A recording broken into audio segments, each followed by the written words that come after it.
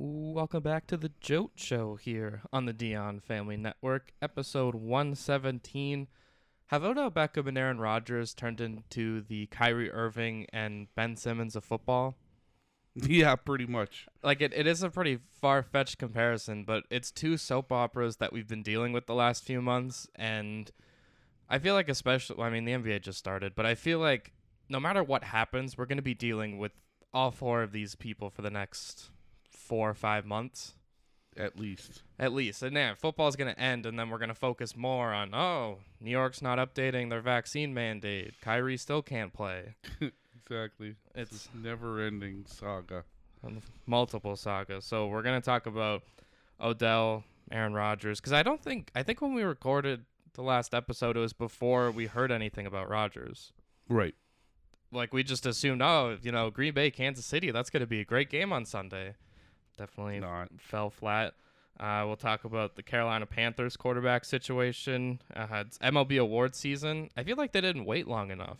Yeah, I know. They must have some other things on their agenda. Because they threw Gold Glove award nominations. I didn't know they did all MLB, like all NBA teams. Oh, really? Yeah. I wonder if they added that recently to keep everyone's attention. Right. In the NHL, we'll talk about the hot start across the Western Conference when we thought everyone was going to be terrible. I'm going to gush about the Detroit Red Wings, and then we'll talk about this. I don't even want to say bad stretch for the Raptors, but it's definitely adversity after the pretty big winning streak, and it looked like they were going to cruise for the whole season. I think we all knew it was going to stop at some point, and then we have to talk about the hopefully impending battle between the Jokic's and the Morrises. Fair enough. We'll start in the NFL where, again, I think even Odell, I don't think we recorded until after he was released. I think it was just he didn't get traded. Yeah, was up in the air. So he was released and everything was okay. He's taking his time, and now he's not even going to sign until after this weekend. Yeah, he's trying to get his last 5 minutes of fame, I guess. I mean, it's down to 3 teams. Originally, I thought it was going to be Seattle. That seemed like the smartest choice. You walk in, you're the number 3 receiver, no pressure. Right. And we said that, I think. Yeah. Go to a team that there's no pressure. And Seattle would be a great fit because that's a team, like, I was talking about this with someone.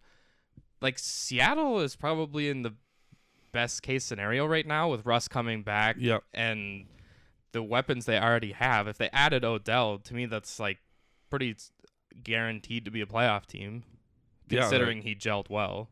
Yeah, considering how that division's kind of straightened itself out or made itself crooked, whatever way you want to look at it. It's a lot wonkier, and as much as I loved all 4 teams making the playoffs, I think San Francisco is going to be the team that ruins that. Yeah, they should have went with their B team, their minor league team.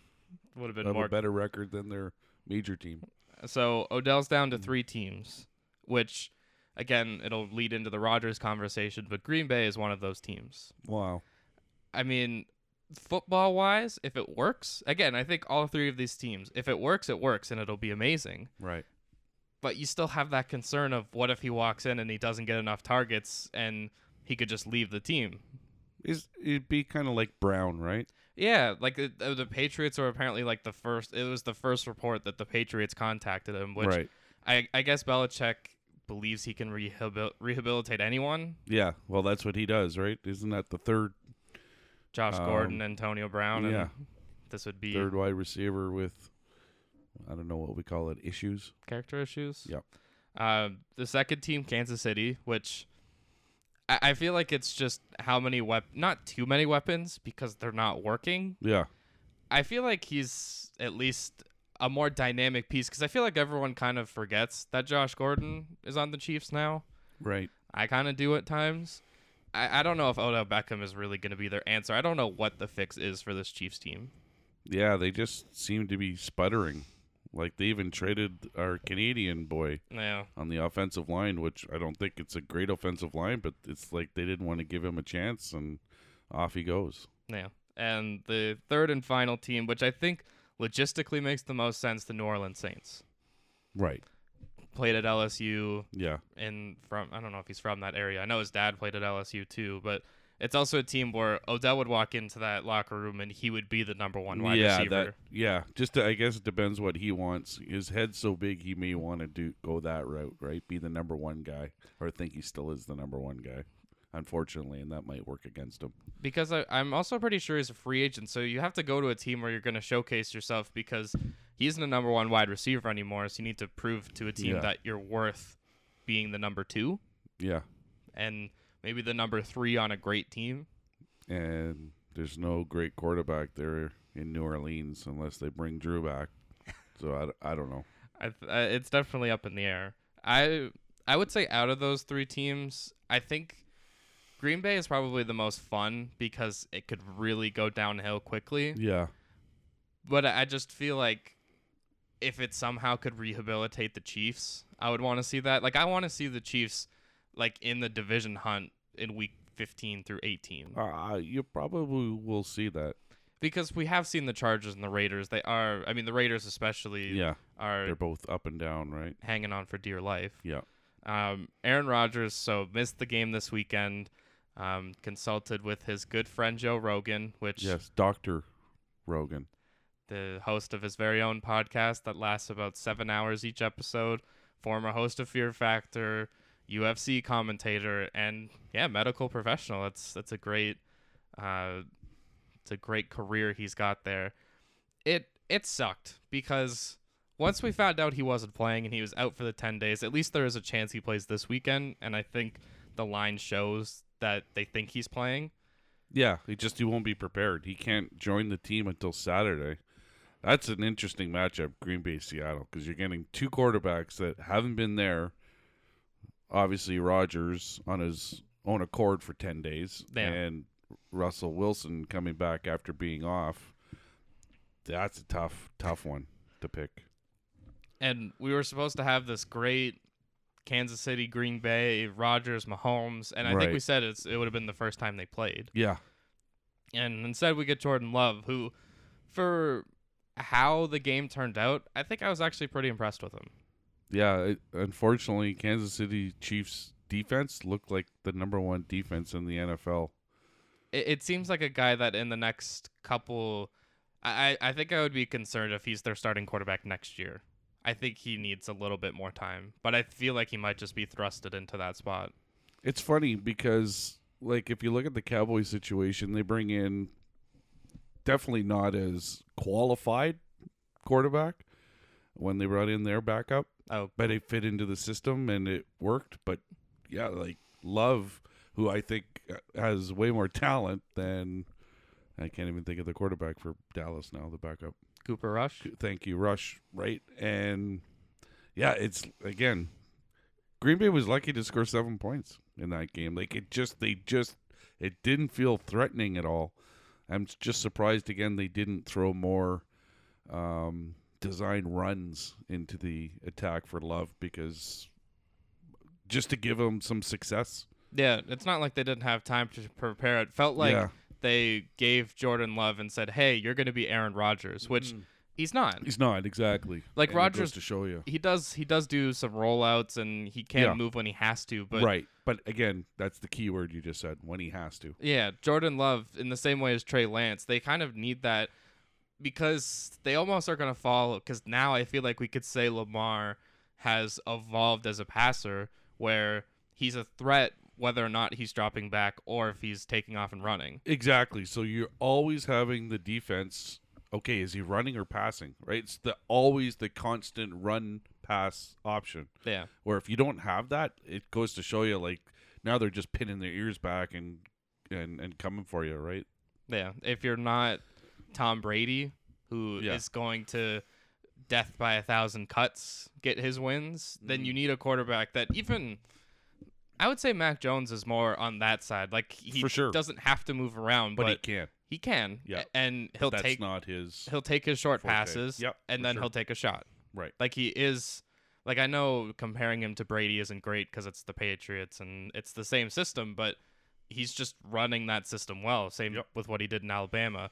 And honestly, it's funny to say in the NFL, he probably has less talent around him than he did in college. Alabama, yeah, exactly. Sam Darnold is expected to be out 4 to 6 weeks with a shoulder injury.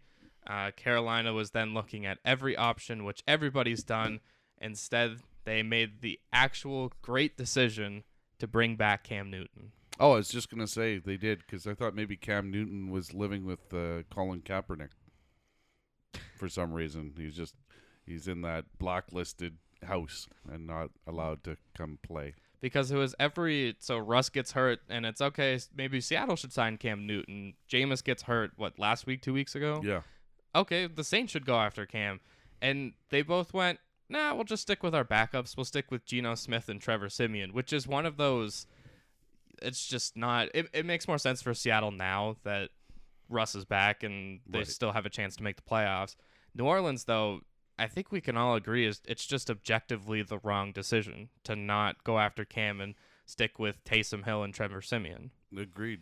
Is this the record for most backup quarterbacks playing or third strings for teams? It's definitely got to be up there. Like it's more which starting quarterbacks have remained. Yeah, that's kind of where we're at. Yep. Like Josh Allen hasn't missed a game. Actually, it'd probably be too long to go through everyone, but like at least I think in every division I could think of at least one team that has gone to their backup. Right. Which is it's kind of wild. I love this reunited story. I loved Cam when he was on the Panthers. He was such a fun player to watch. I don't know. I doubt he really gets a shot to play because I actually do also like PJ Walker. He's one of those dynamic. He can at least move around. Right. But if you throw Cam in like short field situations, like you can integrate him into your offense. It's gonna make him like a Tyson Hill. Yeah. I don't know. Have him involved in some way. I hope in a few weeks we can say, all right, Cam's the starter for the rest of the year. Like that to me is just the most fun because it's not like, I mean, unless there's some miracle story for Cam Newton to lead them to the playoffs, that would be amazing. But it doesn't seem realistic. Carolina to me is not a playoff team. Yeah. I mean, we've been saying this since week 4? Since they were 3-0, yeah. Thursday night football, we've got a not so great one. We've got Baltimore in Miami. Right. Favored by 7.5. I wasn't going to do a guess the line for that. It's more of just I know you know I love my little backdoor covers. I just don't know if Miami can keep up with Baltimore. Who's starting for Miami? Is it Brissett? That's a great question. He started last game because Tua was out again. Another backup quarterback stepping into the limelight. Let's see. Baltimore, Miami. Well, because I think Tua is hurt. Yeah. I think it was his finger. What's the over-under for number of fans wearing bags over their heads in Miami? Yeah, I mean, I would say maybe like 20% of the stadium. 25 will probably be Ravens fans. I don't know if they travel. And they never sell out in Miami. I don't understand that. Like, they're always a successful franchise, but they never seem to... Too much other things to do in Miami, I guess. I don't know. Yeah, it's on the lower side of fun for Miami events. I wonder if the Williams sisters are still part owners there. I think I haven't heard that they're not. Yeah, right? I feel like it would have been a story if they did sell it. This year it says Jacoby Brissett, which I think is better for Miami, which is terrible for Tua, but yeah. Brissett, you at least have a better chance because he's gonna try. He's gonna take shots at least. Yeah, that's tough for Miami that you drafted this guy, especially now that you took Tua over Herbert. Yeah, who looks like, I mean, I feel like we can pump the brakes a little bit that he's not having his sophomore slump. Thank you very much. Which it didn't look like he was going to, but he is. Yeah. All right, let's get to the rest of Week 10. Actually, wait. Do you have would take Baltimore in the spread 7.5? Oh yeah. Or does this I was gonna say the last time they played it was 59-10. Wow, I wouldn't say it's gonna be that bad, but yeah, like thinking 35-6, 35-9. Yeah, I mean, yeah. Does Miami get to double digits? It's more. Those are the conversations we have to have. All right, so Week 10, guess the lines. First game up, Buffalo at the Jets. Buffalo coming off the really, really, really bad loss Or just I mean, it was fun the that rust. It was the Josh Allen Bowl. Right, exactly. But definitely rust. 2 weeks in a row of really rust. So I'm going to say again, based on the last 2 weeks, the lines are going to come into play there. So I'll say Buffalo is only favored by 8.5. See, I went with what the odds makers would be thinking, and it's okay. This is a Buffalo letdown spot. Right. I said Buffalo by 10.5, and it's Buffalo by 12.5. Wow. Yeah. See, I was thinking 10.5, but I'm thinking just based on the last 2 weeks, they might lower that. But I guess they still figure the Jets are that bad. And they're starting Mike White, which I think is, again, the better quarterback they've had. We're talking about backup quarterbacks. Next up, Tampa Bay at Washington, playoff rematch, which was funny that Tampa Bay was the road team in that. Right. I said Tampa Bay would be favored by 10.5 in Washington. I'm going to say 12.5. And it is 9.5. Wow. So not a lot of faith in the Bucks. Like what? Again, they had a bad week, right? It's all what you did last week. No. What did you say? 12.5. It's always halves. Like I think there's a couple spreads that aren't halves, and it just really? made me upset. Because Proline has a lot of those. Of just like straight. Yeah, they're looking for pushes, I guess, just to lower the people winning. Next up, Jacksonville at Indianapolis. Again, Jacksonville coming off the rousing victory, even though their kicker missed like 3 kicks. Yeah. In Indianapolis, and Indy kind of now feels like this frisky team that like they might make the playoffs or they'll be in playoff contention. I think so. Yeah. They'll be in the mix for sure, especially because you have an extra playoff team. That really, I think, I think that might have been one of my good, bad, and great. Mm-hmm. I took a picture of because they've already started that playoff picture. Yeah, a lot of teams. I'm going to say the Colts are favored by 7.5. I said 12.5, and it's 10.5. There was also the Trevor Lawrence went in and he had an MRI, I think, on something. Oh, there's Jaguars. Yeah, we haven't seen their backup quarterback yet, and that just means we're going to bring back Blake Bortles. He's going to bring a championship home to Jacksonville. Thank you to the good place. Oh, my God. That's so funny. All right. Our next game. Actually, this is probably bad. I'll do Detroit-Pittsburgh because to me, this is the week. I know we say it a lot of weeks. Yeah. Pittsburgh coming off the big Monday night win. Yeah. Good old Pat Freiermuth, who I thought had been in the NFL for 10 years, but he's a rookie. Looks like an old man.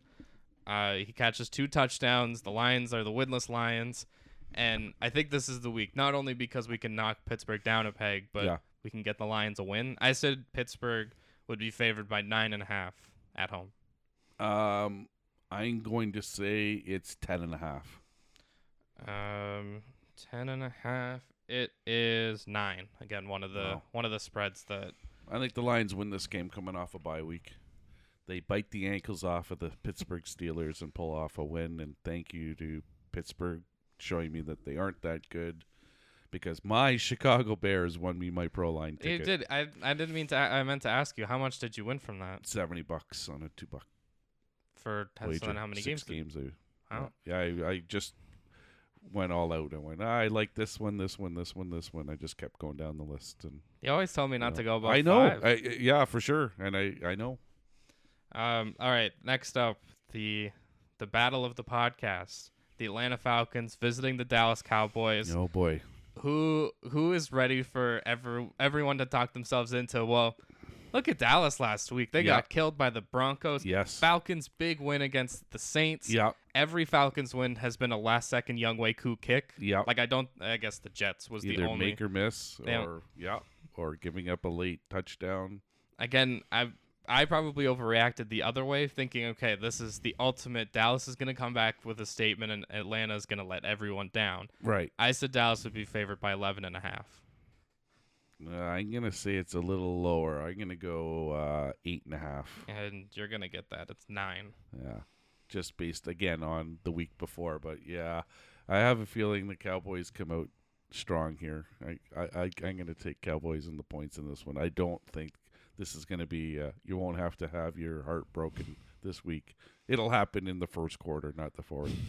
I think this is the ultimate prove it game for the Cowboys. If they are a legitimate contender, right, you shouldn't have a problem with a team like the Falcons. Falcons. Run it down the Falcons' throat and take care of business. Next up, the New Orleans Saints visiting the Tennessee Titans. No Derrick Henry, no problem. They took down the Rams pretty easily. And it's a defense that always looks terrible. The one interception I don't want to give them credit for because Stafford was getting tackled in the end zone and just kind of threw it up. Decided to be Wentz for a play there. I said the Titans would be favored by 5.5. I'm going to say people are on the Saints. I'm going to say 4.5. And it is 3. Titans by 3. I was thinking 3.5, but I don't. Do we really think the Saints are going to hang around in this game? I don't. I think the Tennessee. I don't care who you put as running back. I think Tennessee just overall is a way better team. Again, the Saints, they're like the Steelers. Like they'll be lucky to win 5 or 6 games this year. Like both those teams have got lucky, in my mind. How many wins do the Saints have? Again, some of the wins, like they take down Tampa Bay, who comes off a stale game. Are you ready we'll quickly go through the Saints season? Yeah. Took down Green Bay week 1. Yeah. Again, Green Bay wasn't ready to play. Right? It's not like they won close games. But yeah, go ahead. Lost to the Panthers. They beat the Patriots. Okay. Looks a little better now. Yeah. Lost to the Giants. Beat Washington. Bye week. Beat the Saints Monday night. Beat Tampa Bay, lost to the Falcons. They beat the Bucks because of the pick 6 at the end. Yeah. The Seahawks was Geno Smith couldn't put away a game.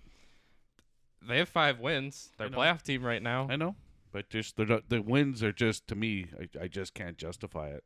They're just not legitimate wins. I get it. Cleveland at New England, the other end. No Odell Beckham Jr. and Cleveland walked all over Cincinnati, and now Cincinnati's last in the division after being the number 1 seed in the AFC 2 weeks ago. I said the Patriots would be favored by 1.5. I think 2.5. And it is. What'd you say? 2.5? Yeah, it is 2.5. Great. And I like Cleveland in this one. I think they're starting to figure things out, although they've got still some injuries and COVID guys. Chubb might be out. Yeah. So it might be the Ernest Johnson again. Do you know who's back in on this Patriots season? No. Bill Simmons. Oh, boy. Spent Monday talking about, last week I bet on the Patriots to win the AFC. It was 33-1. Mac, and he was really talking himself into this. I wonder if this is the week where he goes, okay, I mean, they're going to be in playoff contention. Yeah. But are we sure? I think Cleveland wins this by a touchdown. I just think Baker, and I was freaked out when Baker had it looked like a tourniquet on his arm. Yeah. Basically just to keep his shoulder together. That is crazy. If Cleveland makes the playoffs, that's going to be impressive by itself. Right. And there's another team that's played their backup quarterback. It actually has looked good. Case Keenum. Yeah. Next up, I think we're into the late window games. Again, the splits, because we can never figure this out. It's 7. Actually, 7-4 isn't as bad. We have less and less games each week. Philadelphia at Denver. I said Denver would be favored by 2.5, even though I fully believe Philadelphia will win this game. I agree. I think Denver's favored by 4.5 based on what they did against Dallas. Public team. It's Denver by 3. So I get that because I was half a point off. I have not been paying attention to who's been getting these right or not. What about Denver? Sure, Teddy looked okay, and they're just it felt like one of those games where Dallas never had the ball, and they go for it on 4th down. It was a blowout. It wasn't entertaining. Again, the score, you got to watch these games, right? 30-16. That must have been a good game. Not at all. It was terrible. Next up, I mean, I doubt we see Cam Newton, but Cam Newton and the Carolina Panthers going to Arizona to face the Cardinals. Carolina play last week. Darnold got hurt, and I can't. They lost to. Finding it now. Sorry, just trying to think. New England. Right. Again, like they're just both mad teams. Arizona beat San Francisco pretty handily without their backup. Without Kyler or DeAndre Hopkins. Yep. Maybe this just falls into the why don't you just keep your backup going? Colt McCoy looks like one of the best backups in football right now, for sure. I said Arizona would be favored by 8.5, and I feel like I might have gone low.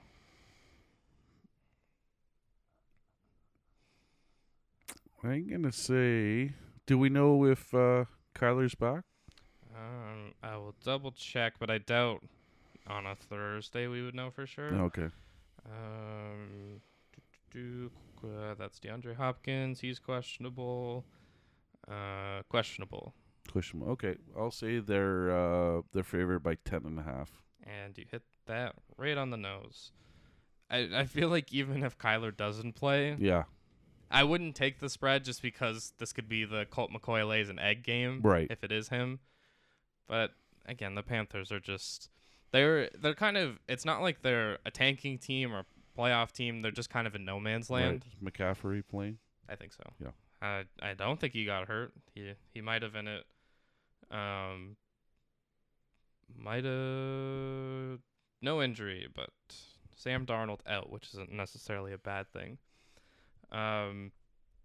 Next up, Minnesota at the LA Chargers. Wow. Minnesota lost the Purple Bowl in overtime. Right. Chargers. I keep forgetting last week now. Chargers. I'm going to say the Chargers are favored by 4.5. They beat Philadelphia. I also said 4.5, and it's Chargers by 3. Is it because the Chargers had to come back at the end of the game? I think it might actually have more to do with the Purple People Eaters being they always seem to get to overtime and lose. They're always in every game. It's either 45-43 or 10-7. Like they can play it any way, but still find a way to lose. Yeah. That's what this team seems to be like. Poor Minnesota Vikings fans, because I just think about, wasn't it week 1 that they lost to Arizona? Oh no, wait, Tennessee lost to Arizona. So week 2, they lose that game where the kicker misses the pretty makeable field goal. Yeah. And it just feels like a cursed season. Yeah. Again, it should just be the non-playoff teams. They should just be like a heartbroken bowl, and it's Cleveland if they don't make the playoffs, Minnesota, Detroit, and Atlanta. Right. And they just, they all somehow lose. Yeah. Figure out your best way to break the hearts of your fans. Yeah, Come on, show me some good ones. Like Detroit, I just think of the Hail Mary against the Packers. Minnesota always misses field goals. Right. Atlanta is usually like interceptions. And if you're not sure, just watch the Rams and the Colts. Watch their quarterbacks because they can definitely show you, avoid a sack in the end zone and give up a touchdown. But do it in the fourth quarter, right, with the game on the line, not in the first or second quarter like those guys did. Well, especially Matt Ryan against the Dolphins when he was running. He's like, guys, you haven't intercepted me. I'm just gonna fumble it, okay? Yeah, exactly. Take it back. Actually, yeah, Miami is definitely in the heartbroken bowl. Yeah. Because they can't find a way to win.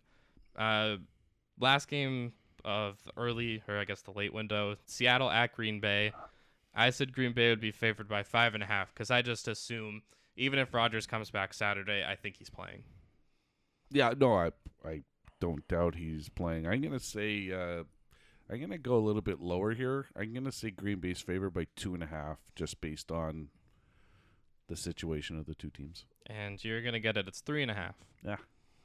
I guess we don't know what kind of condition Russ is coming back in. Right. It was only a finger, so it's not like he's sitting in a wheelchair for the last 6 weeks. Yeah, he's right. been You've able seen to him move around. Yeah, like pregame, he's like going nuts out there. So running his own fake 2-minute drill. Yeah, I like Seattle in this one. Yeah, I do too. I maybe it's just because I wonder what the receptionist for Rodgers coming back into the locker room. Like, Yeah. is everyone going to be like, all right, cool, our quarterback's back? Or Right. are they going to say this guy was just thinking about himself and lied to everyone? Although it was funny to watch back him saying, yeah, I'm immunized, because in that moment, everyone goes, oh, okay, yeah, we're good. He's immunized. He's just using a different word. I think he should have been a wide receiver. He's got the mentality of a wide receiver. Sunday night, Kansas City visiting the Death Star and the Las Vegas Raiders. I remember, I guess it was last year that Kansas City and Vegas had two really good games. You're right. Is this the first time they played this year? Yep. So we have another game coming in Kansas City. Yep. I said the Chiefs in Vegas would be favored by 2.5. Yeah, what did you do for me last week? So Kansas City, again, beat the Packers, but again, never felt impressive, but they just are finding ways to win. Yeah, I'll say the Chiefs are favored by 1.5. And I will get it because it is 2.5, and I hit it right on the nose. I guess every game is just a statement game for the Chiefs, or like a prove-it game for the Chiefs. Yeah, at this point. Same with the Raiders, right? That's some real up-and-down teams where they look good one week and then they're terrible the next. So I love talking about playoff picture. Oh wait, you said you have a okay? Because I was gonna say the AFC wild card is just, you could save it for your thing, because I just looked at the AFC wild card and it's hilarious, the three teams that are in there. Monday night, the Los Angeles Rams visiting the San Francisco 49ers. Again, I guess I probably put the spread too high because I had the Rams. I was thinking the Rams are going to come back and look better after a bad loss, a bad primetime loss against the Titans. The 49ers, they even play last week? I feel like. Yes. Oh, they lost to Kyler Murray. Again, too, just bad play, I guess, between those two teams. I said the Rams would be favored by 5.5, which I guess is probably too high because I have a lot of faith in the Rams. No, I can agree. I was thinking the same thing. 5.5.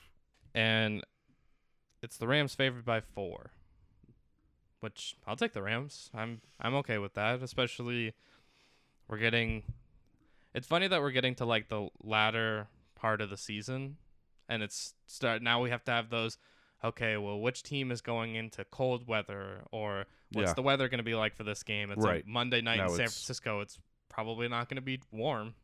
No. I mean, it won't be freezing, but better than most stadiums. I guess, yeah. So wait, you have a playoff picture, or are you going to save it for? No, I can do it now if you want. Yeah. Just looking at the wild card. So obviously you got Tennessee, Baltimore, Chargers, Buffalo. All makes sense. Division leaders. Those are teams that it makes sense they're in those spots. Okay, so then you've got the Raiders and Steelers at 5 and 3. Yep. New England, Kansas City, Cleveland, Cincinnati, and Denver all at 5 and 4, and Indy at 4 and 5. So legitimately, you've got 1, 2, 3, 4, 5, 6, 7, 8 teams looking for 4 wild card spots, 3 wild card spots, 3. Yeah. So yeah, the one I saw right now. It's Pittsburgh, Las Vegas, and New England. We're in those 3 spots. Right. I think the over/under for amount of teams that should make those spots is probably 1.5, and I would probably still take the under. Right. Like, I think one of those teams makes the playoffs because I just think Kansas City's going to come on. Yep. Cleveland's coming on. Yep. Cincinnati probably. Yep. Even exactly. Indy. Denver is the only team that looks out of place in that spot. Exactly. They should be more in the 2 and 6 with the Jets, Jacksonville, and Miami. And then on the other side?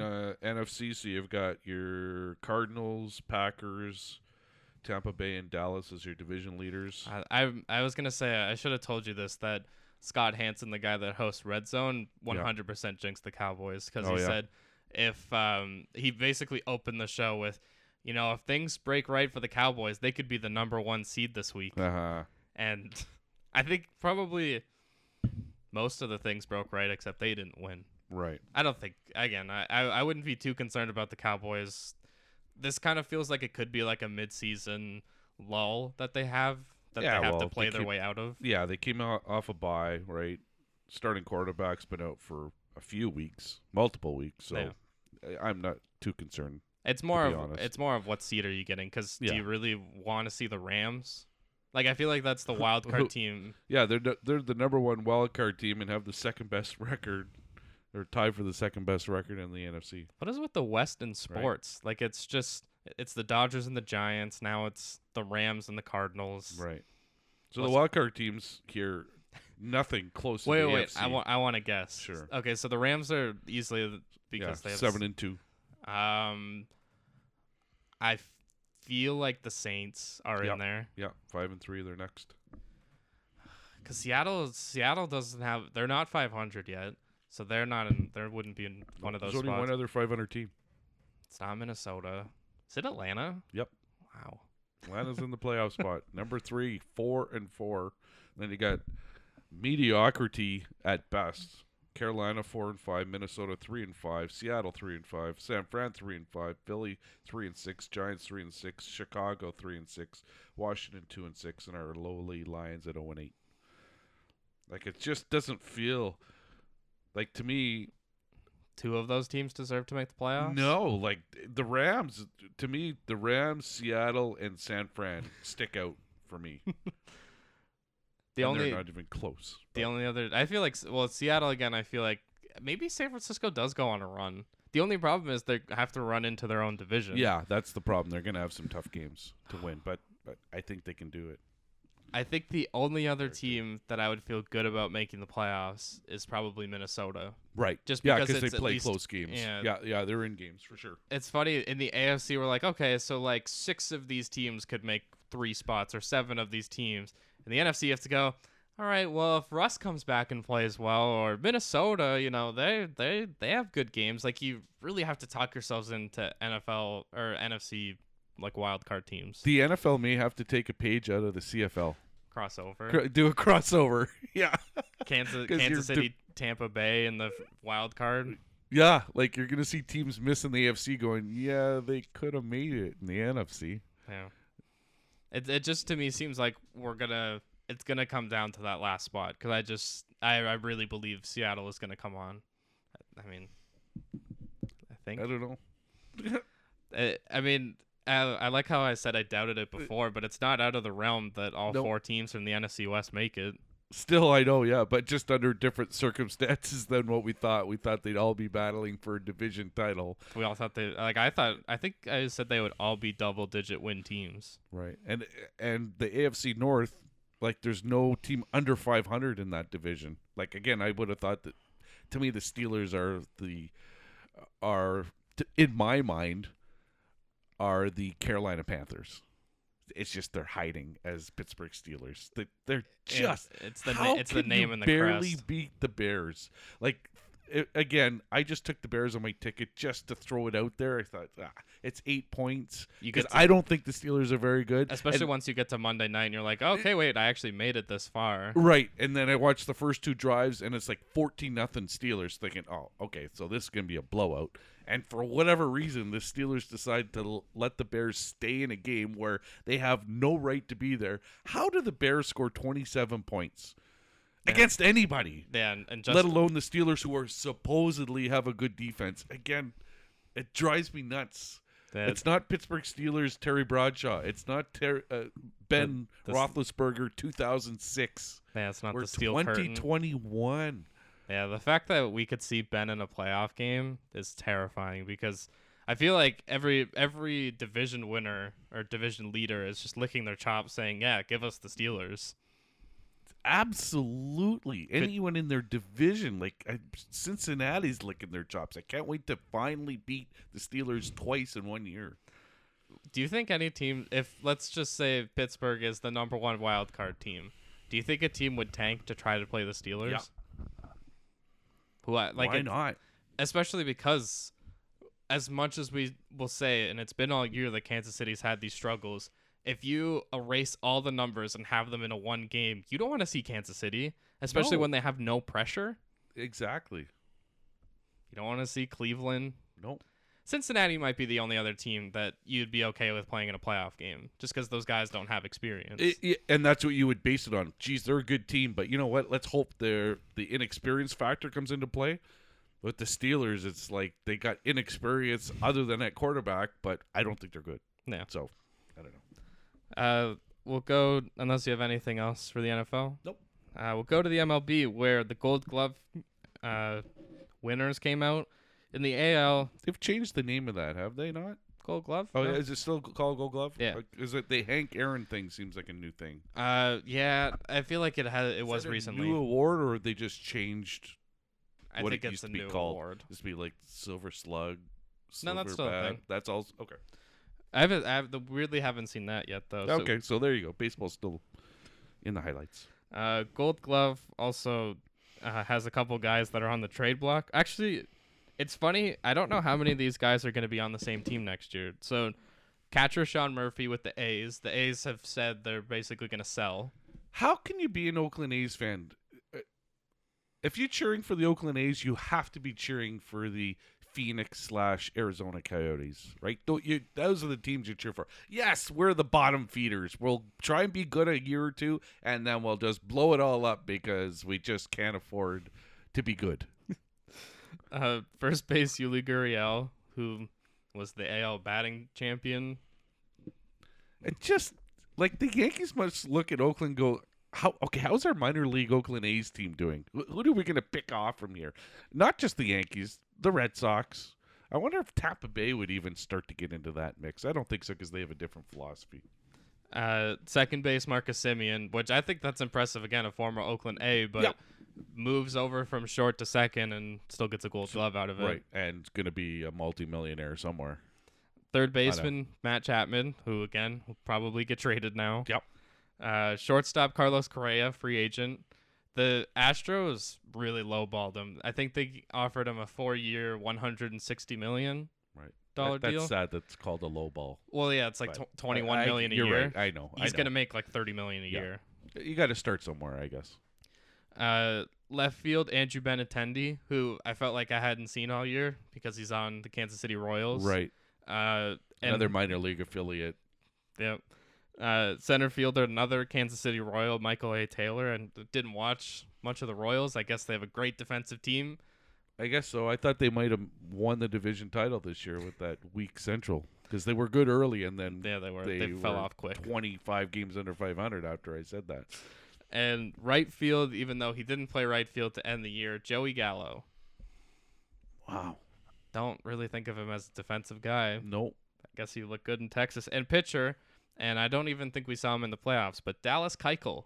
No, didn't make the roster. And he won a Gold Glove. Yep. In the NL, I love these awards because they're just like, so in the NL catcher, Jacob Stallings. Do you know who Jacob Stallings plays Never. for? I'm going to guess Pittsburgh Pirates. He is the Pittsburgh Pirates catcher. You had a good chance. It was like Pittsburgh, Arizona, Miami. That's right. The teams we Three don't teams really know. I just don't watch. And then we have a string of St. Louis Cardinals, Paul Goldschmidt, Tommy Edman, Nolan Arenado, Tyler O'Neill, Harrison Bader. And then, so they almost took over the whole infield. Wow. Shortstop is Brandon Crawford because he's probably the best defensive shortstop in baseball. At 35. Yeah. And then in right field, Adam Duvall. Wow. I think he played center field during the playoffs. Right, yeah. I guess if Acuna was there. And then pitcher Max Fried. So those are the Gold Glove. Award nominees. I guess probably shouldn't start. We'll start with Manager of the Year. In the AL, I wrote that really small. Kevin Cash. And I can't recognize any of the other ones. In the NL, I remember it because it's funny. In the NL, it's Craig Counsell for Milwaukee. Gabe Kapler and the San Francisco Giants. And Mike Schilt and the St. Louis Cardinals. Really? Like, Snedeker doesn't get a sniff? Wow. I think because it's a regular season award. Ah, okay, gotcha.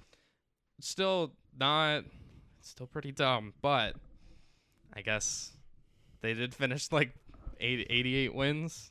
Yep. Trying to, which reminds me, it's going to make you laugh, but the NFL has not completely abandoned the 500 season, because remember, in the playoffs, they add wins and losses. So a 9-8 team losing in the first round will finish 500. Finish 9-9. Yep. That is really good. AL Manager of the Year. Dusty Baker, Houston, Kevin Cash, and the Rays, and Scott Survey. Do you know who Scott Survey manages? I'll say the Kansas City Royals. Seattle. Again, you don't really know managers that well. Yeah. I feel like in the NL, I know they lost in the division series, but the San Francisco Giants won 107 games. Yeah. How do you not pick Gabe Kapler? Right. Although ultimate comedy would be picking Mike Schilt because he's not their manager anymore. Yeah. Congratulations on this award, and you're fired. Right. The good old Dwayne Casey. And in the AL, like, as much as I don't like the Astros, I feel like Dusty Baker did a good job. I agree. Yeah, I don't like the Astros, but I like Dusty Baker. So that's and he wasn't part of the cheating. That's so true. Hard conundrum there. Yeah. Like, I would pick Dusty, but I was also thinking if Seattle had made the playoffs or at least got into like that play-in scenario, then I probably would. They were close. Actually, that was a team I watched a few games down the stretch. They were just really fun. They kept winning, right? Yeah. Rookie of the Year in the NL, we've got Daniel Carlson, Jonathan India, and Trevor Rogers. I only knew one of those names. I don't know any of them. Carlson plays for St. Louis, Jonathan India with the Reds, and Trevor Rogers is Miami Marlin. That's why. Teams we don't pay attention to. Yeah. I just don't really have a pick for this one. No. Like, as much as I want to. Yeah. I'll say Carlson just because he was on the best team. Okay. Which is not a great reasoning. In the AL, it's hilarious that Luis Garcia, the pitcher for the Astros, is along with two Tampa Bay Rays. Wow. Wander Franco and Randy Arozarena. Because he was still a rookie. I know, that was strange to me. I'm going to say Franco. Yeah, I agree. As much as like he had lots of hype too. Yeah, he played like 70 games, which probably means Arozarena is a better chance he wins it. Right. But to me, Franco just made such a big difference. Yeah, it made a bigger impact. Like, Arozarena is probably their superstar, but I think Franco's eventually going to be their best player. Seemed like a rookie to me. No. Cy Young Award. AL, we've got Garrett Cole, Lance Lynn, and Robbie Ray. It's hilarious Cole got nominated, but we were disappointed with his season. But again, if you look at his numbers, he still had a great year, but not when you're supposed to be the ace, and right? Like he did, like the first half before the MLB decided to crack down on the scuffing and rubbing of the balls and stuff like that, then it was a little different. He was dominant. After that, he was again. I almost think it might have been a little bit more mental with him than anything else, right? I could see that. And actually, do you have a pick between those three? I would say probably Lance Lynn. I'd give it to. He had a pretty good year considering. Although he had a bad last start, I would still give it to Robbie Ray. Yeah. And then he will go sign a $100 million deal with like the Cardinals. Right. Because the Jays will not pay that. Nope. In the NL, Corbin Burns, Max Scherzer, and Zach Wheeler. I guess I'd have to go with Max. I don't really know of anyone dominating in the National League. That there was no like Jacob deGrom season. It's so surprising there's no one from the Giants on there. Yeah, because Kevin Gausman and Webb, like they were. I guess they were just both really good. Yeah, they weren't great. But obviously their whole pitching staff was great. Yeah, it's impossible to pick. I think Max. I just going by the name, right? Yeah. But really. Corbin Burns, I feel like, deserves some recognition, so I'll give it to Corbin Burns. Okay. Finally, MVP. We've got Vladimir Guerrero Jr., Shohei Ohtani, and Marcus Semien in the AL. And as much as I love the season Ohtani had, I guess because the Jays almost make the playoffs, it's Vlad. Like, I feel bad that Semien's in this spot because he's going to be a runner-up again. Right. It's kind of the debate. It turns into, okay, do you give it to the guy that was literal Babe Ruth or the guy who put up the best numbers and almost got his team to the playoffs? Yeah, exactly. It's a debate where when they announce it, it's not going to be one of those outrages. You're going to understand it either way. Yeah, exactly. Yeah, it's that to me, it's a tough call. I would just give it to Ohtani because of what he did overall, based on the fact he's pitching and hitting. Yeah. It's funny that they both, so Vlad wins the Hank Aaron, the offensive. That's why I'm thinking they had to give him something, but because I think they give Ohtani the other one. But they even like made up an award for Ohtani. Right. They should just call it the Babe Ruth Award. Yeah. Yeah, exactly. And in the NL, again, this conversation, I like that this year isn't just, okay, who's the best guy on the best team, because that's usually who they pick. It's Bryce Harper, Juan Soto, and Fernando Tatis Jr., which, as much as I love Tatis, and I think he's going to be a great player, I don't think this is the year where he's an MVP. No. Like, if you consider an MVP to a team that was supposed to make the playoffs and fell apart, then yes, I give it to Tatis. So now it's Bryce Harper, whose team also fell apart, yeah, and Juan Soto, whose team never got it together. Yeah, exactly. Yeah, like, who is the MVP here? Like, yeah. I would say it's Soto, just because I'm going to do the reverse of just he was the best player on a terrible team. Okay. Like, there's not really a wrong answer there either. Right. I had the all MLB team, but I think I'll save that for the next episode. Keep baseball in the loop, unless they announce it in between, and then I'll go, oh, okay, we tried. They got nominees. We'll head over to the NHL, where the Western Conference just overall has had a great start. Yeah.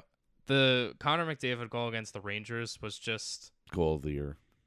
Like, it doesn't feel like it. There was competition. Did you see I think it was Kevin Fiala last night? No. He like batted it. It was like a weird batted the puck out of midair. Okay. It's two very different goals, but McDavid like walks out of the zone and then just walks through the entire Rangers team. Exactly. Tkachuk also scored a goal against the Rangers. Matthew Tkachuk scored a goal against the Rangers. He's good at that, eh? The between the legs, turn around. Like, if you're a goalie, do you ask somebody to practice that on you? Like probably everyone except like maybe one or two skilled players. I can't even do it. Sorry, I can't help you practice that. I can't even try and shoot on you that way. And right? Tkachuk scored like an overtime winner doing that. Yeah, it's sick.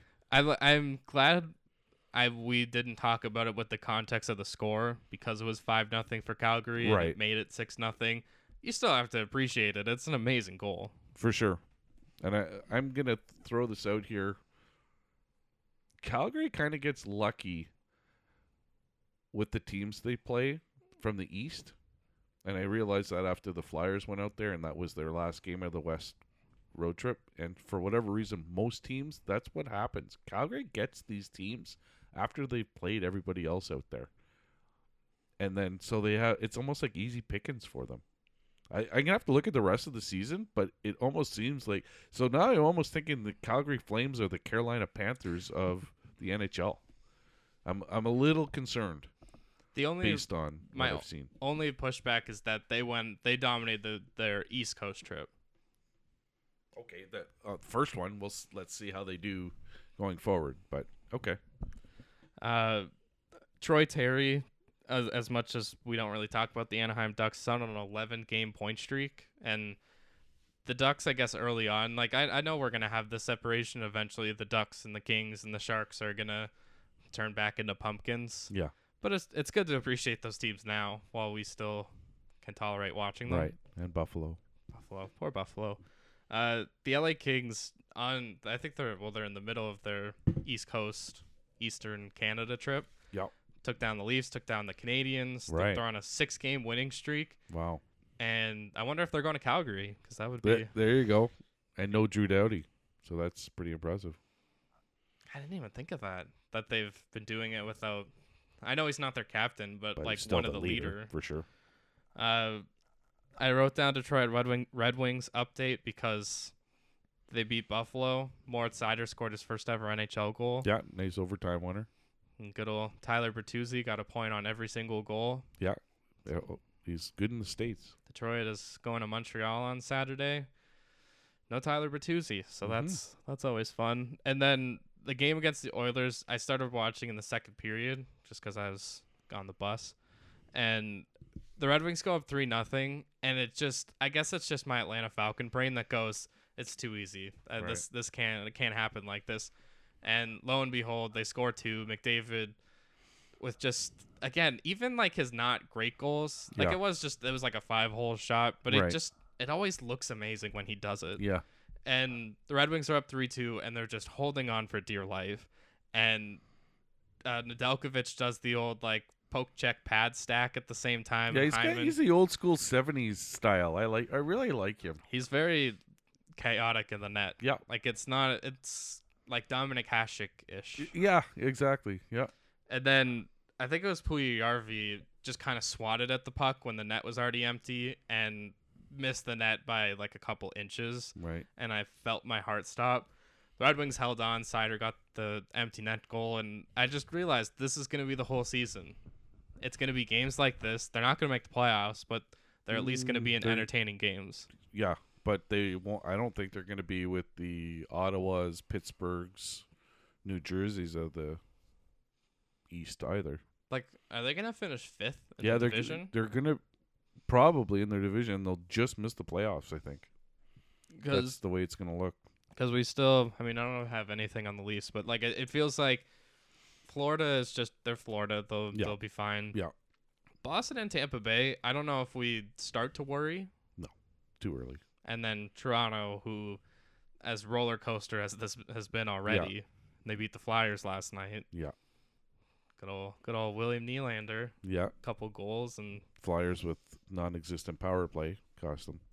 And they're still, so when's the Flyers' next game? Because that must mean Kevin Hayes and Ryan Ellis are coming back. Yeah, Ellis for sure. Hayes is still questionable. They play, I think it's Carolina, Florida, their next 2 games. I'll have to look. They're off, I think, they play Friday, Saturday now. Wow. If that's a back-to-back, Carolina, Florida. Carolina, Dallas. Is it in, like, is it at home or? No, both away, and then they come home to play Calgary.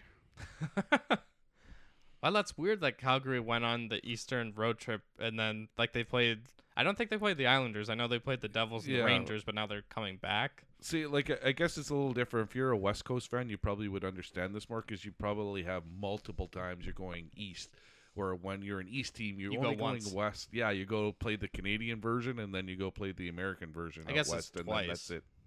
Maybe twice, because then you have to do like maybe even 3, because you still have to do the like Arizona, Colorado, Vegas, like that kind of area. Right. Like the Midwest, I guess. Midwest, yeah, they call it. How come there's no Mid-East? It's only Midwest. Midwest teams, but what about the Mid-East? They get left out. The Mid-East teams. I don't know who they are. I would say like Detroit's probably a Mid-East team. Well, yeah, I was gonna say like even like Chicago. I know right, it's a Midwest team, but but they'd be Mid-East. Like the Blues are considered Midwest. Could they not be a Mid-East team? I guess if you're out west, you call them a Mid-East team. I don't know. Probably because I've just never heard that term, right? I was thinking Mid-East would be like the Washingtons and Pittsburghs. Well, no, they're east. They're right on the coast. They're right on the ocean. So really? It's Washington? Or I knew Washington. Pittsburgh? I thought Pittsburgh was more like... Well, they are, but they're definitely east. I wouldn't call them Mid-East. Like Ohio, like Cleveland's and Cincinnati's would be more Mid-East. Well, we're talking geography. Great geography conversation. You're welcome, folks. Jack Eichel made his trip to Vegas. Is that where he's getting his surgery? Yeah. Guy's getting it tomorrow. In Vegas. Yeah. Or actually, I don't know if he's getting Russian it in Vegas, roulette. but he's just in Vegas. I did want to talk about the Montreal-Vegas game in Montreal, where Montreal is out cheating Vegas like 20 to 1. Yeah. After 1. And then Vegas scored 5 unanswered goals. Yeah. That's again, it's the Montreal season. Yeah. It was good to see Eichel. He did the like horn thing or whatever in Vegas, and I just kept thinking, "Whoa, be careful! Be careful, you're gonna hurt your neck." Yeah. Nathan McKinnon out for the next 3 weeks with a lower body injury. Like, again, I know it's early in the season, but at what point do Vegas and Colorado hit the panic button? They don't, because of the division they're in. They can look at those 3 teams below them, or is it 4 teams now? Is Seattle's in their division? Yeah. So we can finish 500 here, folks. They've got the Milwaukee Bucks mindset in Vegas and in Colorado. Like, we're gonna be just fine here. you top teams can battle it all out, and we'll be just fine to make the playoffs. Yeah, so Colorado's 6th in the division right now. Yeah. A point behind Dallas, 6 behind Nashville and Winnipeg. So it's not like, I guess not out of range, but I just feel like, actually, I was going to say Vegas is more concerning, but Vegas is a point behind the Kings and the Sharks. But the Kings, you just said, won 6 in a row. Yeah. Right? So, again, it's just so the Ducks are playing way above their heads. The Ducks and beaks, or whatever you want to call it. The Ducks and Flames are tied. Yeah. And then Edmonton's a point above both of them. Yeah. Again, the Flames are not too sure about. I'm not going to call them a fraud yet, but you're skeptical. I am. That's fair. Carey Price came out with the statement talking about how the reason he went into the NHLPA assistance program, it was good to see him open up and say, I've been neglecting my mental health, and I've been working on the years of neglecting his mental health. Right. And he also talked about alcohol. Substance. Not abuse, though. He didn't call it abuse. Substance use is what he called it. So that's a little different, eh? Like I'm not an alcoholic or a druggie, but I'm maybe using it as a crutch or something. Is kind of the way when he said it that way. Yeah. Is the way I kind of took that. So it's not a problem, but it's something where if he didn't do anything about it, it was going to become a problem. Right. So it almost, I kind of like the way he worded it, because it kind of, like, if you're interviewing him, it kind of opens up more conversation. Yeah. Right? Because if you say abuse, then no one's asking you any questions about that. Yeah. You know what I mean? So I kind of like the way, I'm hoping that's why he worded it that way, so people can ask him about it. Because I would. Why did you word it that way? Yeah. Right. I don't know. I'm just maybe he got they didn't quote him properly, but to me I've never heard it said that way ever. No, it's usually just abuse. Exactly. Yeah. Alexander Barkov became the all-time leader in Florida Panthers scoring, or goal scoring. 189 goals. I think he passed Olli Jokinen. That's my guess. I didn't actually look it up. That'd be a good guess, though. It's weird because we're at the point where Barkov's been in the league for, I think, 7 or 8 years now. Yeah. But it doesn't feel that long. No. He feels like he's still 22. A rookie. Yeah, exactly. I agree. Just because where he plays. Yeah. Right? No one talks about him. This will be the year the Floridas and the Carolinas, I don't know if they get more national games. I'm sure they will because of this, just the teams they are. And finally for the NHL, the Chicago Blackhawks fired, is it Jeremy Colleton? Okay, here's my question. Who fired him? They do have an interim GM. Oh, okay. Who was and now they have an interim coach. Yeah, now who was talking about culture change, and it seemed like he was given the keys to the Blackhawks organization. Now Derek King takes over, and the Blackhawks have won 2 straight games. That's always happens, right? You could go coach there. You're gonna go 2-0, and you could retire. It just seems to always happen. You get fresh blood in there, and you play better. Anything else for the NHL? No. All right, we'll go to the NBA, where our Raptors update is a 3-game losing streak now. Yep. Which, again, to me, it's not a roller coaster. It's not like a Yankee season. No. Where you're expecting them to be good. If you told me the Raptors are going to be 6-6 after 12 games, I'd say, yep, that sounds about right. And it's the streaky nature that they've done it.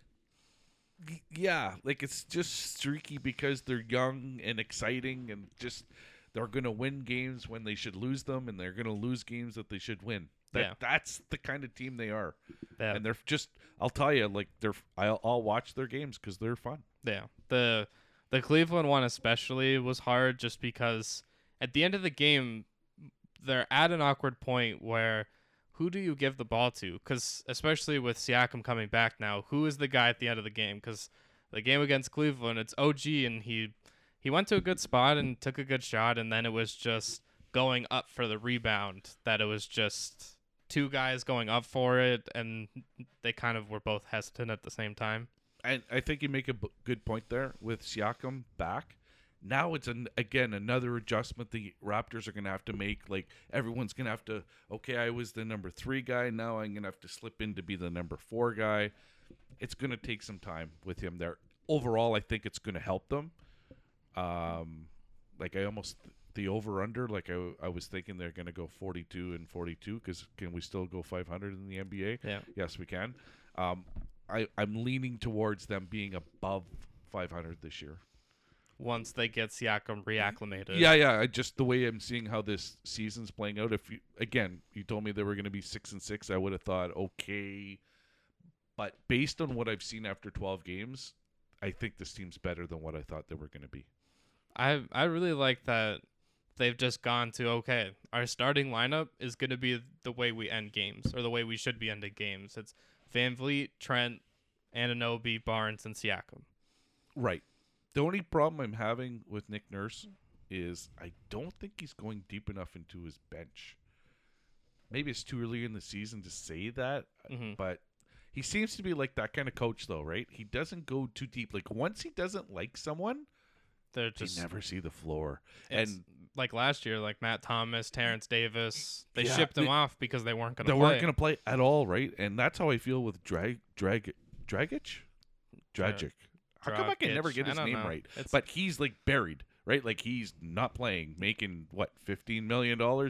That's a pretty sweet job. Just hold a clipboard, but that's kind of the way that Nurse kind of runs things. He kind of has his guys. Like even who's the backup point guard for the Raptors? Flynn. Yeah, not playing at all. Like mop up time, and that's it.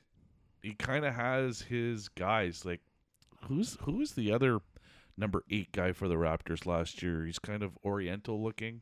If that's the right way to say it, I'm sorry. Probably not. Okay. Yuta Watanabe. Thank you. I know he's difficult. Hurt right now. Oh, okay. All right. Or he might be coming back soon. Okay. Fair enough. That was another guy I'm going, he's kind of good. He's kind of like, yeah. Anyway, yeah, you can tell Nurse has got his guys. He's got the guys he likes, and he plays them, and that's it. Especially now where it seems like more and more they're acclimating Banton into the rotation. He's definitely Norm Powell. That, like, when he comes in there, again, last night, what does he do? He comes in there, a guy's trying to take a 3-point shot. You never see that in the NBA anymore. Just swats it like nothing. Like, he just anticipated it, and that little move just seems to help the Raptors. Like, he's the energy bunny guy of the Raptors. Yeah. Love him. It feels like even a rotation that might get smaller if they figure out if they have a center they want to play. Yeah, and again, like it's like last year, right? They just need a big man. Like, go out and get a big man. Yeah. They don't have one. I think that's what's going to hurt them really in the long run because at this point, I think you can win in the NBA by scoring in the paint. Everyone's hitting threes, but why not go for the 8-foot 2-point that's more guaranteed than your 3-pointers that most teams are happy if you're hitting 37% threes? Like individually? Yeah, anyone. Yeah. If you're hitting 37%, like that's you're a starter. Yeah. Where like if you're like a 80% guy, hitting from 8 feet away, I don't know. I just think that's the only thing they're missing. And we'll see what they can do at the deadline. It's not an internal answer. It's not Chris Boucher. There's nobody there. Yeah, exactly. Yeah, unless you're gonna put Boucher on a 18,000 calorie diet so he can put on 80 pounds, right? Like, 'cause he's got length, but there's no heaviness, right? There's no one close to a half of a Shaquille O'Neal on the Raptors. They're all young bucks. Because I always the example I always think of is if you have to go into a series against Philadelphia, nobody is covering Joel Embiid. No, exactly, right? Like, yeah, if you're the Sixers, just throw it in the paint. Let him either get his 2 points or a foul and maybe a 3-point play. Yeah, getting it that way. Yeah, like it's like there's no defense, there's no answer. Is it weird that I feel like the Raptors would have a better chance? Like, I'm not saying to beat Milwaukee, but I feel like they would have a better chance defending Giannis than they would defending Embiid. Yeah, but again, not at this point. To me, I'm still that's That's the Achilles heel of the Raptors. They're a great defensive team For sure they are. overall, but if there is someone on the court that is very obviously the best player on the court, right, they can't really compete with that. Yeah. Because they don't have a guy, like, as much you go, okay, OG had a good night, Van Fleet had a good night, yeah, Siakam, Barnes, whoever, yeah, they can all have good nights, right, but none of them are like a consistent number one guy. Exactly. Which is, I think it's a fun team 2, 3, 4 years down the line because you're going to go, you know what? Maybe they're just all the number one guy. Right. Yeah. Maybe. Yeah. This guy takes the bull by the horns tonight, and speaking of Joel Embiid, one of my favorite scenarios, pretty much in all of sports, is almost terrible accidents. And Embiid didn't get a foul call against the Bulls, and he's yelling, or maybe not yelling at the rest, but he's mad. So he turns around and just punches the air. And Lonzo Ball had to pull a full matrix and like duck out of the way, or else he probably would have broken his jaw. Right. Like, and Embiid's just such a big dude. Yeah. He swings, and it was just like, even I got scared. Like, I felt myself moving as he's swinging because, if you connect on that, that's easily a broken jaw. Yeah. Luka Doncic hits this crazy game winner against the Celtics because that's just what he does. Like, that's just going to be him. Right. And it's more of like, I just want to see when does Dallas like make a leap and get to the second round. I feel like is now all I'm waiting for because Luka can do it. Yep. He just needs good teammates, which still kind of waiting for that. And the Celtics they beat the Raptors, and it still feels like they're the team in panic and in full turmoil.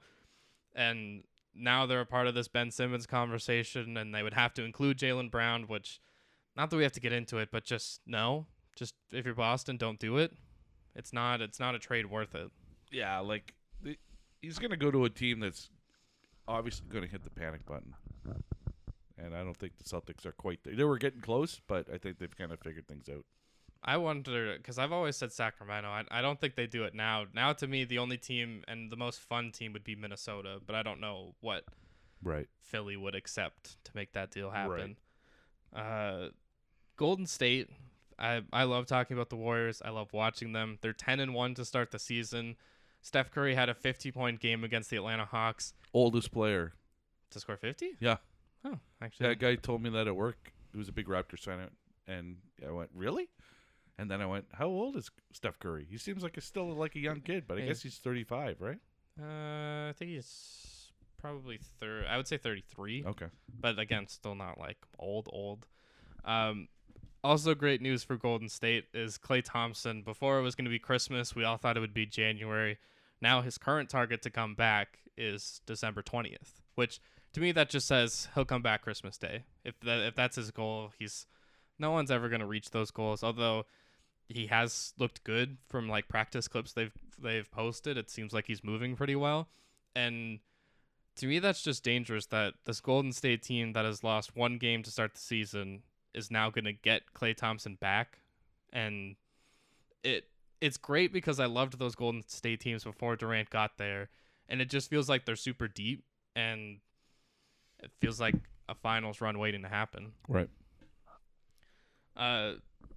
Michael Jordan and Scottie Pippen, more just Scottie Pippen, is he's a terrible teammate, and he's only a bad teammate now because he was talking about the flu game and said, well, you know, how many bad back games have you seen versus how many flu games you've seen? Right. Basically trying to degrade the flu game. And he talked about how Jordan only put out The Last Dance so young fans wouldn't call LeBron the GOAT. Uh-huh. I believe Jordan's that petty. Yeah. But I also like Scottie Pippen is a narc. Right. That's just such a bad move. I'm sure that, I mean, it seems like they have a terrible relationship now, but like, why? What, like, does Scottie Pippen think this is going to make him look better? I think so. I think he's tired of being overshadowed, right? Because really, if Michael Jordan's not around in the NBA at that time, is Scottie Pippen maybe the best NBA player at that time?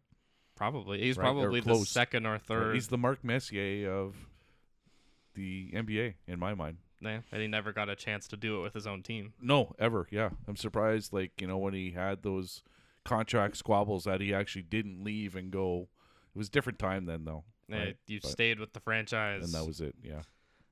The last thing I have for the NBA is this Nikola Jokic, Markieff Morris.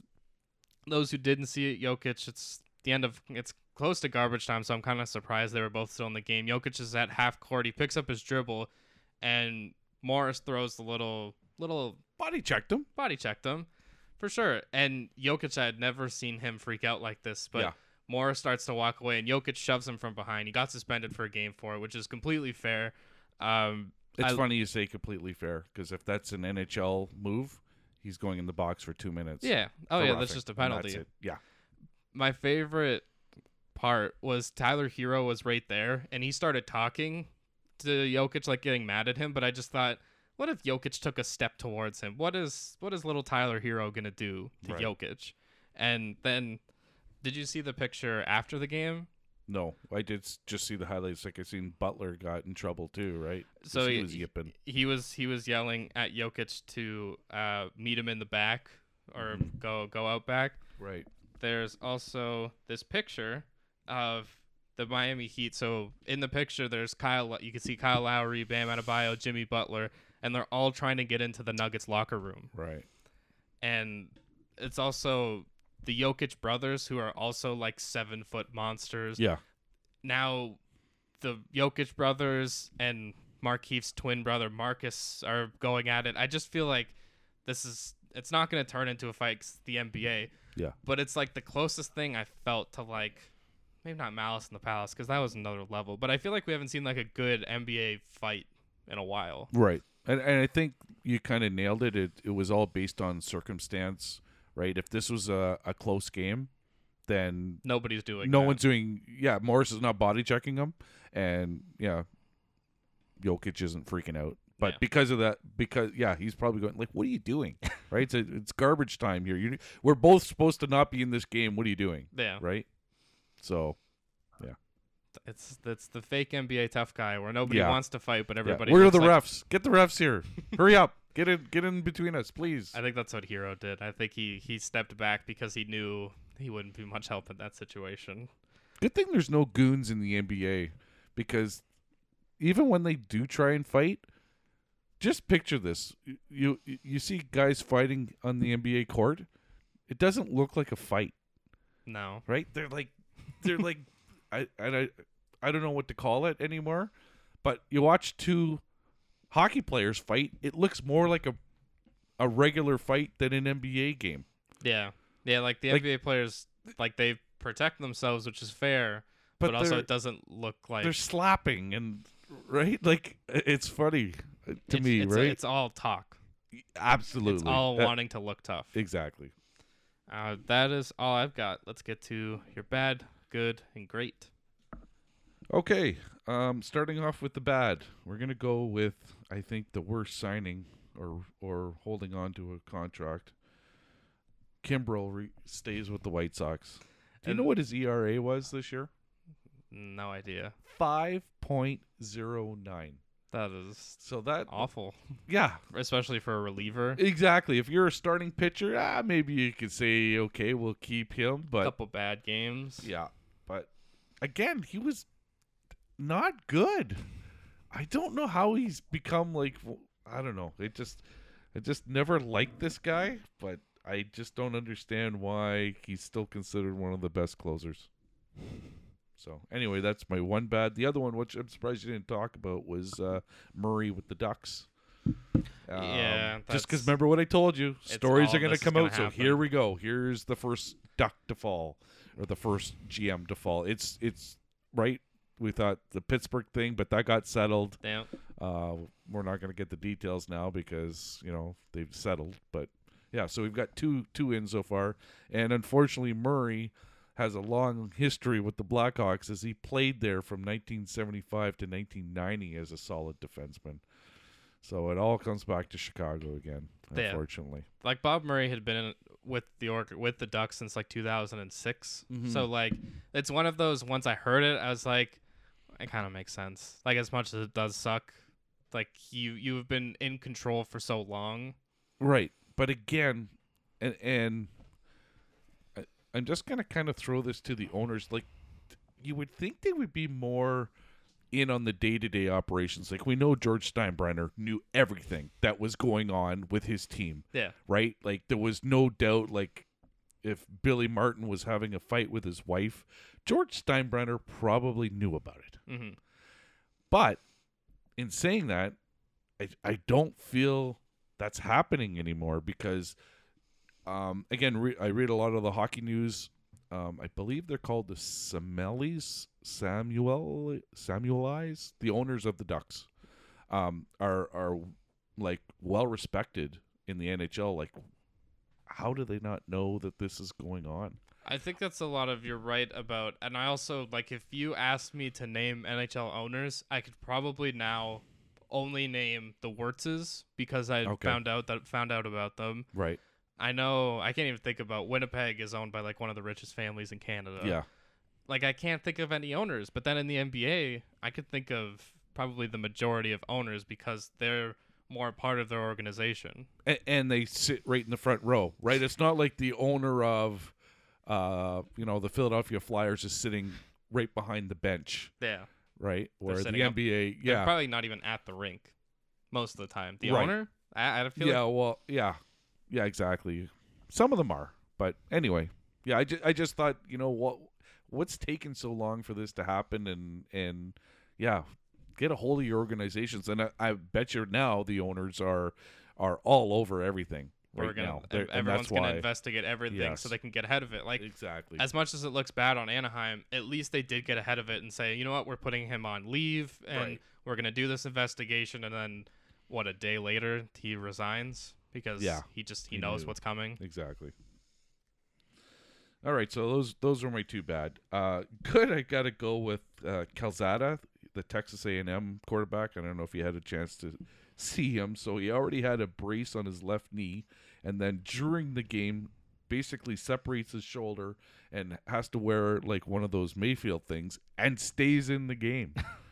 Oh God! And just really had a really good game. The toughness there was just impressive. But again, and another, I guess you can call this good or bad, depending on how you look at it. I think it's good. More upsets in the NCAA football, so you are down to, I think it's only 4 or 5 now, unbeaten teams. So again, I like it because now it really puts the pressure on the NCAA to go, yeah, we're going to need more than 4 teams because it's going to be 3, 4, 5 teams now that are going to say we should have been in that Final Four, and we're not going to be there. Yeah, especially that Michigan State lost to Purdue. That's now it feels like, is there even going to be a Big Ten team that deserves to make it? Like, is it just Ohio State by default? Exactly, and that's a good segue into one of my greats, which is Purdue. That was their 16th win against a top 5 team. I knew it was. That's impressive. I'd heard that it was. I didn't know the exact number, but I did hear about it that they just keep beating top 5 teams. Yeah, impressive. I'm gonna digress. I got one more bad for you. Here is, which was a good game until you're gonna see this. The stats for penalties between TCU and Baylor. Like, this was a good game, except unfortunately after every play, there was a flag. Now, those were only the penalties that were accepted by both teams. Jesus. So I'm telling you, almost after every play, like even the commentators were getting sick. Okay, what's the flag for this time? Or actually, I think a couple times they said, oh, no flag on the play that time. It just disrupts the game, right? So what were the stats there? I guess I'll just say it combined. So 18 combined penalties for 171 yards. Right. And more than half of it was TCU's. Right. And again, those were only the ones that were accepted. And I even think about how like the pass interference is only 15 yards. So it's not like the NFL where it could be a 75-yard pass interference. Exactly. All right, and let me go to my great here to start off, which let me just flip back here. I don't know if you saw this. Hockey Night in Canada. Oh, I did see. Is this I thought it was an NHL player. I was going to say Zach Bell. Yeah, he's like a social media person. He does like trick shots. It was unbelievable, like what he can do. Like, he's probably really not a good hockey player, but No, I could do like the trick stuff. He did a video with it was Eric Lindros and Kobe Armstrong. He's like teaching them how to do stuff, and it was really funny. The way, to me, it's always like I'd never really been able to pick up the puck. Right, but he like picks it up and then spins his stick, and then throws it in the air and catches it. Yeah. No, that was like Harlem Globetrotters of hockey. So that was the beginning of Hockey Night in Canada. So, I just thought that was pretty good. And then, the McDavid goal of the year in my mind. And, you go through an entire team. That's impressive. That's impressive in my mind. But, that was my bad, good, and great. Nice. So that about wraps it up for this one. We'll be back Tuesday? Okay. I don't know, but what are you doing Tuesday? I work nights. Tuesday when I'm off Friday, Saturday, Sunday. Work Monday, Tuesday, off Wednesday, Thursday. Okay, so we might do the same thing as last week, where Wednesday or Thursday we'll do recap and preview for the next NFL week, and I guess whatever else happens. Hopefully, actually, I was gonna say hopefully not more NHL investigations, but I think it's a good thing. We just have to get it out in the open. I almost feel like that's gonna be my bad. If you want to leave it off your NHL list, because I have a feeling there's going to be, inevitably there's going to be more that comes to light, and maybe not just the NHL. Well, I was going to say even hockey. The John Doe 2 that Dana, I haven't watched the interview yet, but Rick West had talked to the mother of John Doe 2, the like high school kid that was sexually assaulted, and the NHL isn't going to pay for counseling or therapy for that family. And it goes back pretty much to the Sheldon Kennedy. Well, it didn't happen in the NHL, so it's not our problem, which is just right. Painfully ignorant. Yeah, and it's not the right way to go there.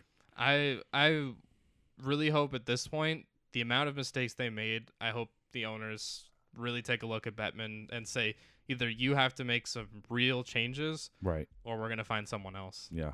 I doubt they do that because he's their punching bag. Yeah, but and they've liked what he's done for them money-wise, so... Yeah, he makes some money, so that's all that matters. That's what makes the world go round. So, a little somber way to end this one, but that wraps it up for this one. We'll be back next week, and we will see you next time.